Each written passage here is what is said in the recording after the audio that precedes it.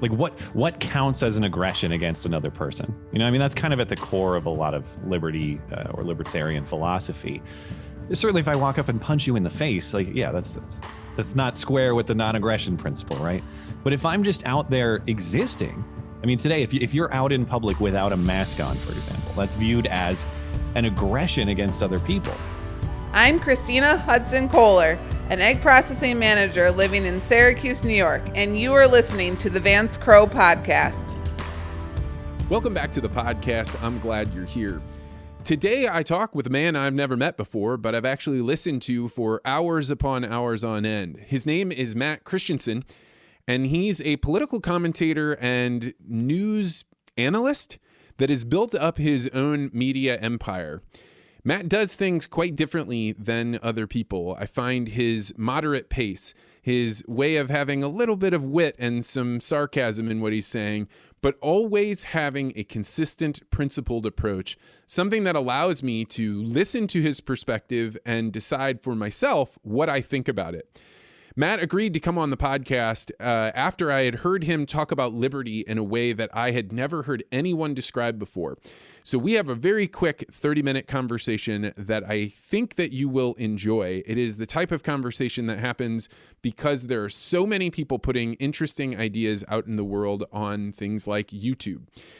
If you're interested in joining a community that allows you to think differently, that is actually a collection of people that have very different ways of viewing how they should approach different problems, how they should think about what's going on in the world, then you may enjoy the Articulate Ventures Network. If you're interested in looking into it a little bit and you want to find out what we're all about, go to network.articulate.ventures to see if that's a group you'd like to join to play with ideas and explore different ways of thinking. Until then, we're going to head to this interview with Matt Christiansen, YouTuber and political analyst extraordinaire. Matt Christiansen, welcome to the podcast. Thanks for having me. I appreciate it. So I am probably a pretty tried and true libertarian. I always think liberty over basically everything else. And I was listening to your live stream a few weeks ago, and you said something that really hit me square between the eyes that I had never thought about the libertarian ideology, which is that liberty has to be the thing that you freely choose as your top priority. Otherwise, it is of almost no value at all, because if you put anything else above liberty, then you don't have liberty.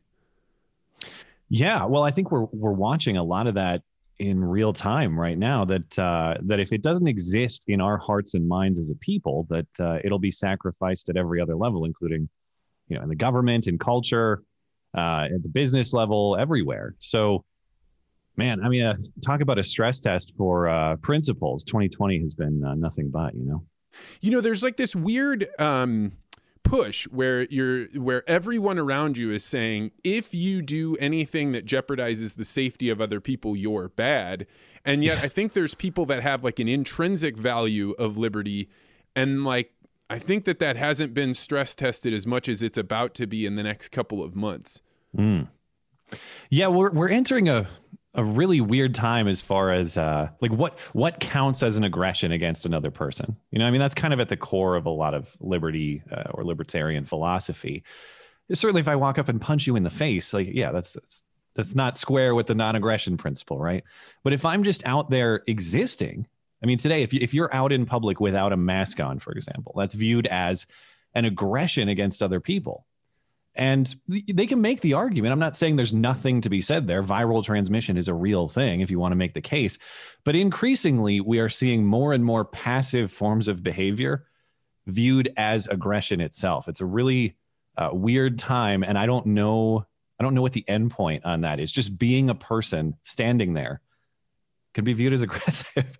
It's a weird time. I've never heard of that before, but here we are. Well, and you think about the founding fathers, like there were absolutely diseases being spread at the time when they were writing the Constitution. And so if they thought, no, somebody being sick and spreading it to other people is something we should empower the government to stop at all costs, then we'd be in a different game. But it's only been just now that we're saying your disease can be something that I can hold against you. Yes. And obviously, I think we have a moral responsibility to try to minimize that. I'm not going to go out and deliberately infect any other person. I'm not going to try to do those things. But to your point, coronavirus, this may be a novel virus. It may have more contagious properties than other viruses.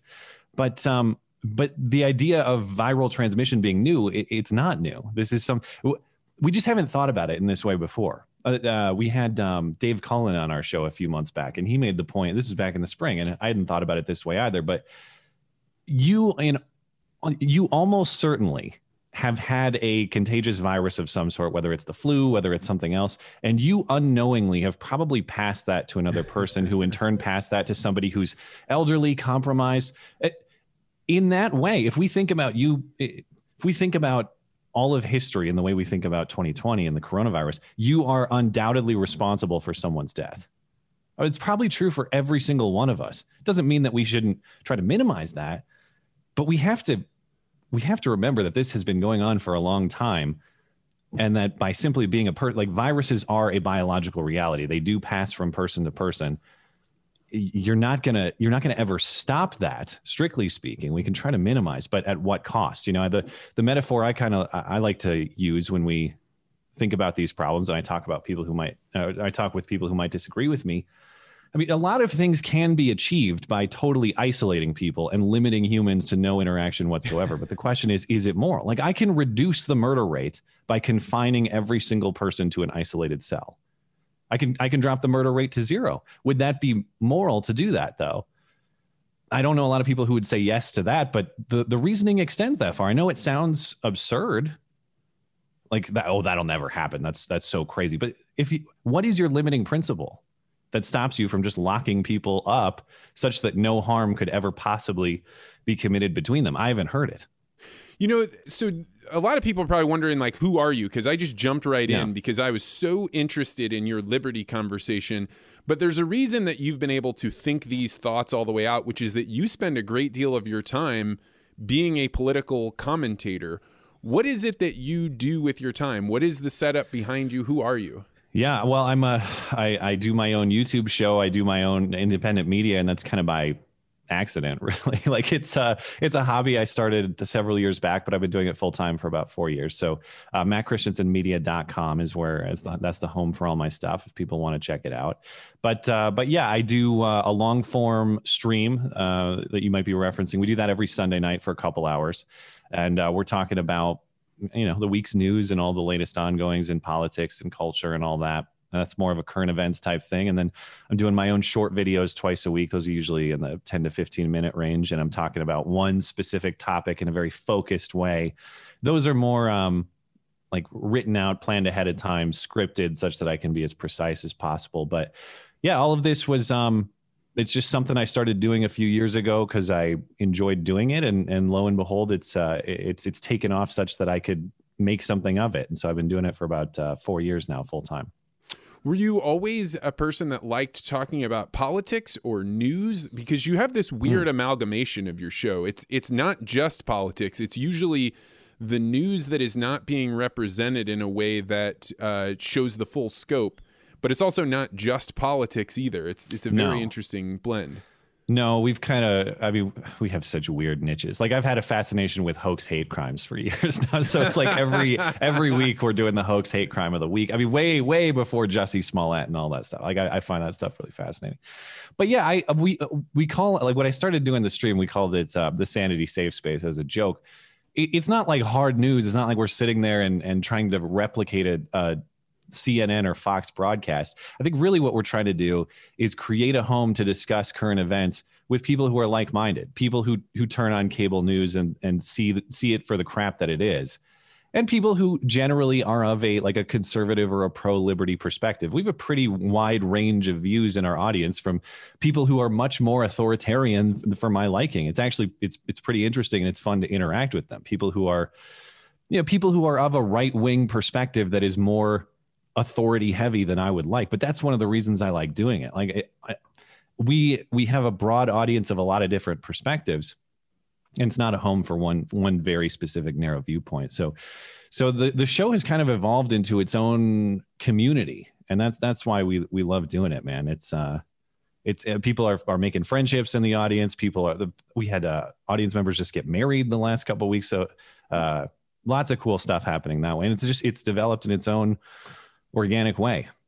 I think the thing that strikes me about it, I don't like listening to live streams. I think oftentimes people's just off the top of their head, their random conversations that are just spread out into 3-hour conversations are not interesting. But you're exactly right about your podcast in that ordinarily the way that people show off how am I conservatives is they juxtapose it against how the liberal opposite side. And so you only see the pole of one side or the other. And within yours, you've taken conservatism and opened it up and found areas that I'm like, woo, I do not agree with that. I don't like that. I don't like it being said. But then you also hear some ideas that you have to grapple with, and it's so much more nuanced to me what you're doing than what you can find almost anywhere else. And it's because you're not focused just on the polls.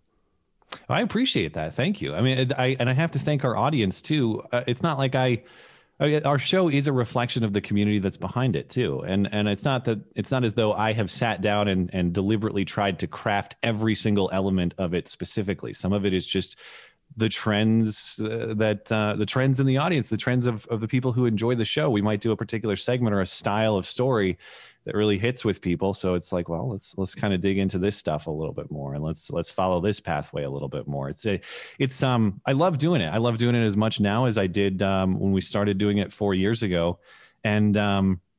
And yeah, to your point, like I'm trying to give it structure such that 3 hours isn't just rehashing the same point over and over again without it being so scripted that it's someone just sitting there reading for 3 hours. I don't want that either. So, yeah, I have a co-host that's been willing to say things that I think in the audiences that I spend time with, the ag audiences, there are a lot of people that have the same thoughts that she does, but would never dare to say them. Like she has very strong feelings against divorce and very strong feelings about raising other people's children. And I certainly don't agree with everything she says, but I am fascinated when she says it.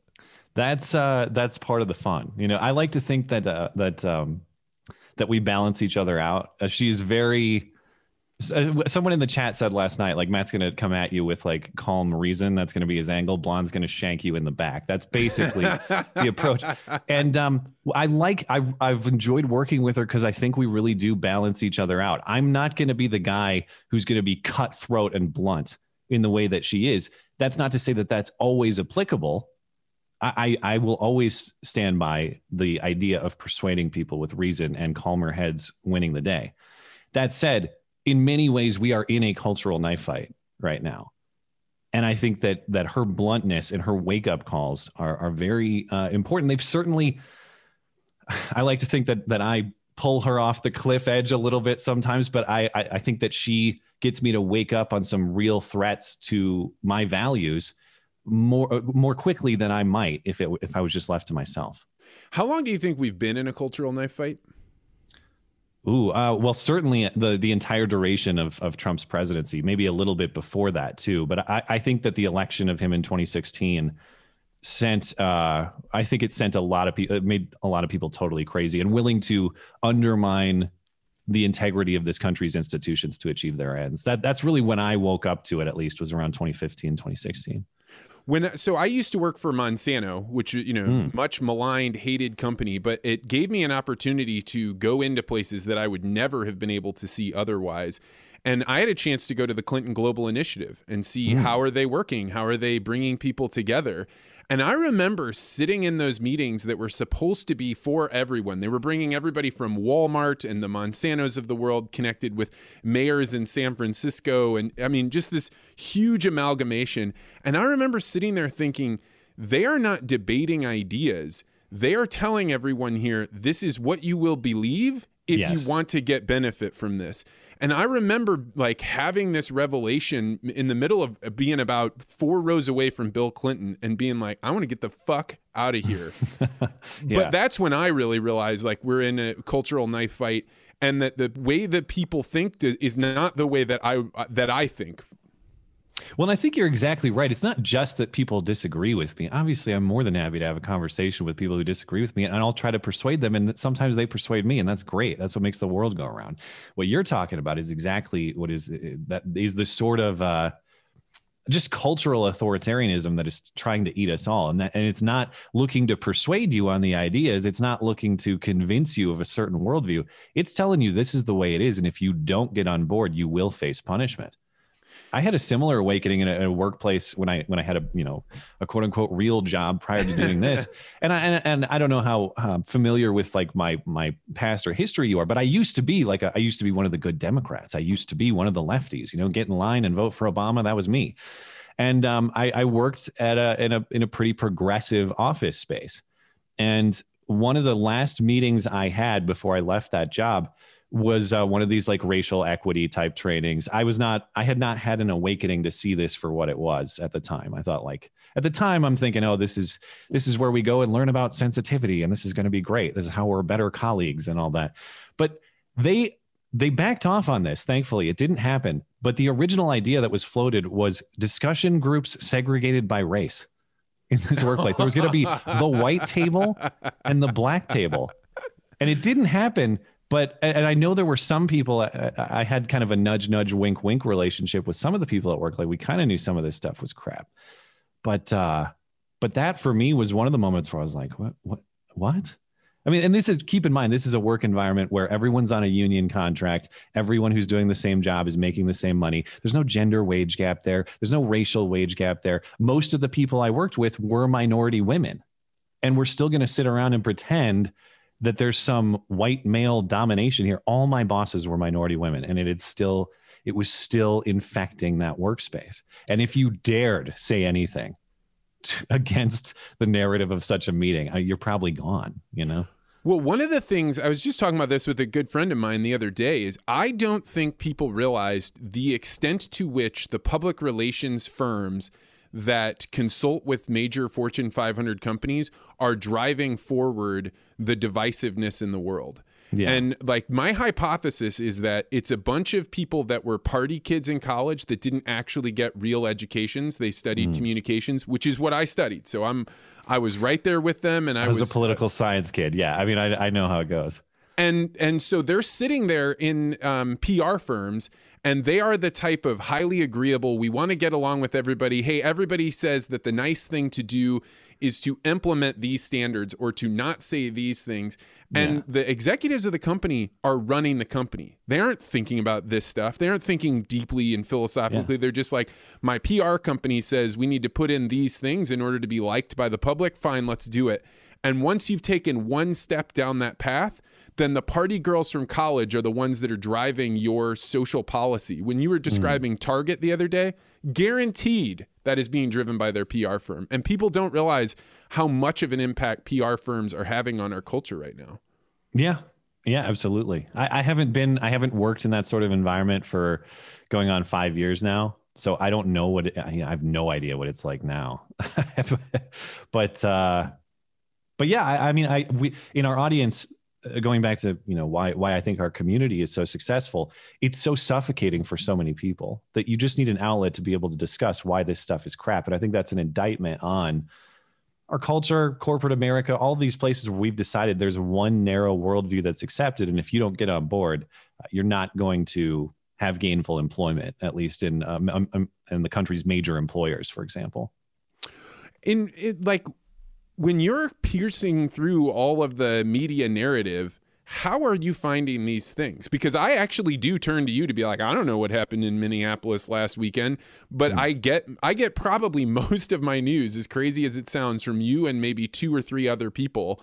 But I don't even know where you begin to find all of the information that you have about what's going on when the media clearly has a different narrative than what yours is. Yeah, I mean, I like to watch and listen and read the news with a skeptical eye. That's basically my job at this point. I just enjoy it. It's a fun thing to do. But as far as, I don't necessarily have like a strategy of I go to this place and find that piece of information. What I do is I have many different like just general news sources aggregated that I might check on a daily basis. So I'll bookmark lefty sources. Like I'm looking at Politico and Huffington Post on pretty much a daily basis, but I'm looking at, Breitbart, Daily Wire, Daily Caller as well.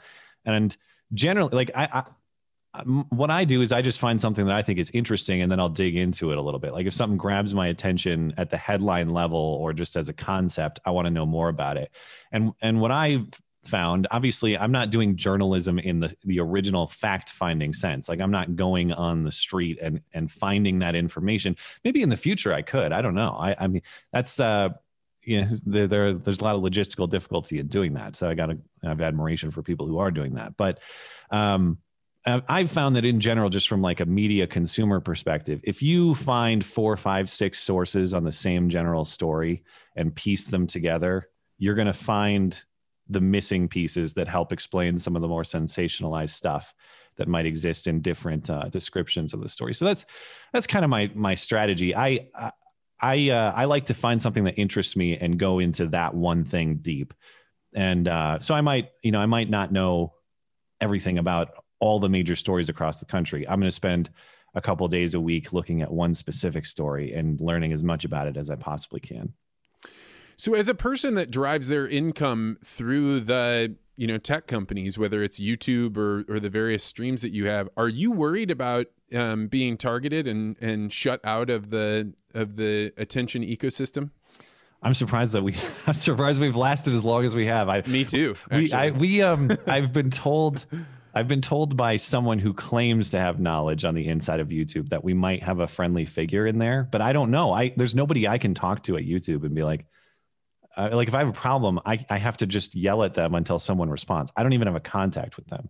Now, as far as income is concerned, you're exactly right. Like the writing has been on the wall in that arena for years. So the name of the game, as with anything, is just diversify. And we've been doing that not only with our revenue streams, but with our presence. So if YouTube axes us tomorrow, I mean, I have everything going through my own independent website, so our audience could find it there. We have people watching on BitChute. We have people watching on DLive. There's obviously, like any axe could drop any day, and that includes YouTube, and that would be the most painful axe to have swung at us, but the day's probably coming. But if you're in this arena, you have to set it up just like anything else. You have to diversify all your risks. And if any one axe was swung, it's not going to be lethal for us. Our audience is durable. And I think that's true for a lot of people who build something similar. You build a community like this. Susan at YouTube, she can do some damage, but she can't actually sever us from our audience because the demand exists. It's all of these Silicon Valley overlords who are amazed to see, well, if you start banning conservatives or libertarians and they migrate to Parler, for example, oh, I can't believe it. I thought they would just disappear and go into a corner and die if we banned them, and their audience would suddenly decide to watch CNN instead. It doesn't work that way. It's just a question of if Susan is smart enough to just continue to allow us to operate on her platform and earn her money. I can't believe that it's difficult for these people. It's like, you've built fantastic infrastructure, unrivaled in the history of the world. All you have to do is sit back and shut the hell up and allow the revenue to flow, but they can't do it. They have to intervene. So what do you think is driving people like, Jack Dorsey? I watch him being grilled on by Congress, and I think like these people seem impervious to what people are trying to wake them up to, is that you're blocking out entire ecosystems of different ways of thinking. And it appears to me that they don't agree that that's what they're doing. I think Jack is a little bit of a special case. I don't think that he has as much oversight or control of Twitter as some of the other CEOs do. If you I sort of realized this back when he went on Rogan's show with Tim Pool and Vijaya, his I forget what her title is, like legal count, whatever. It seemed like she is actually pulling the strings and pushing the buttons at Twitter. He didn't have an understanding of what's going on at his company. You would watch Tim Pool ask him questions about specific happenings. He had no idea. He didn't even know what those things were. So Jack, I'm guessing that he's handed off most responsibility to these virtuous progressive overlords like Vijaya, whatever her name is. I can never remember.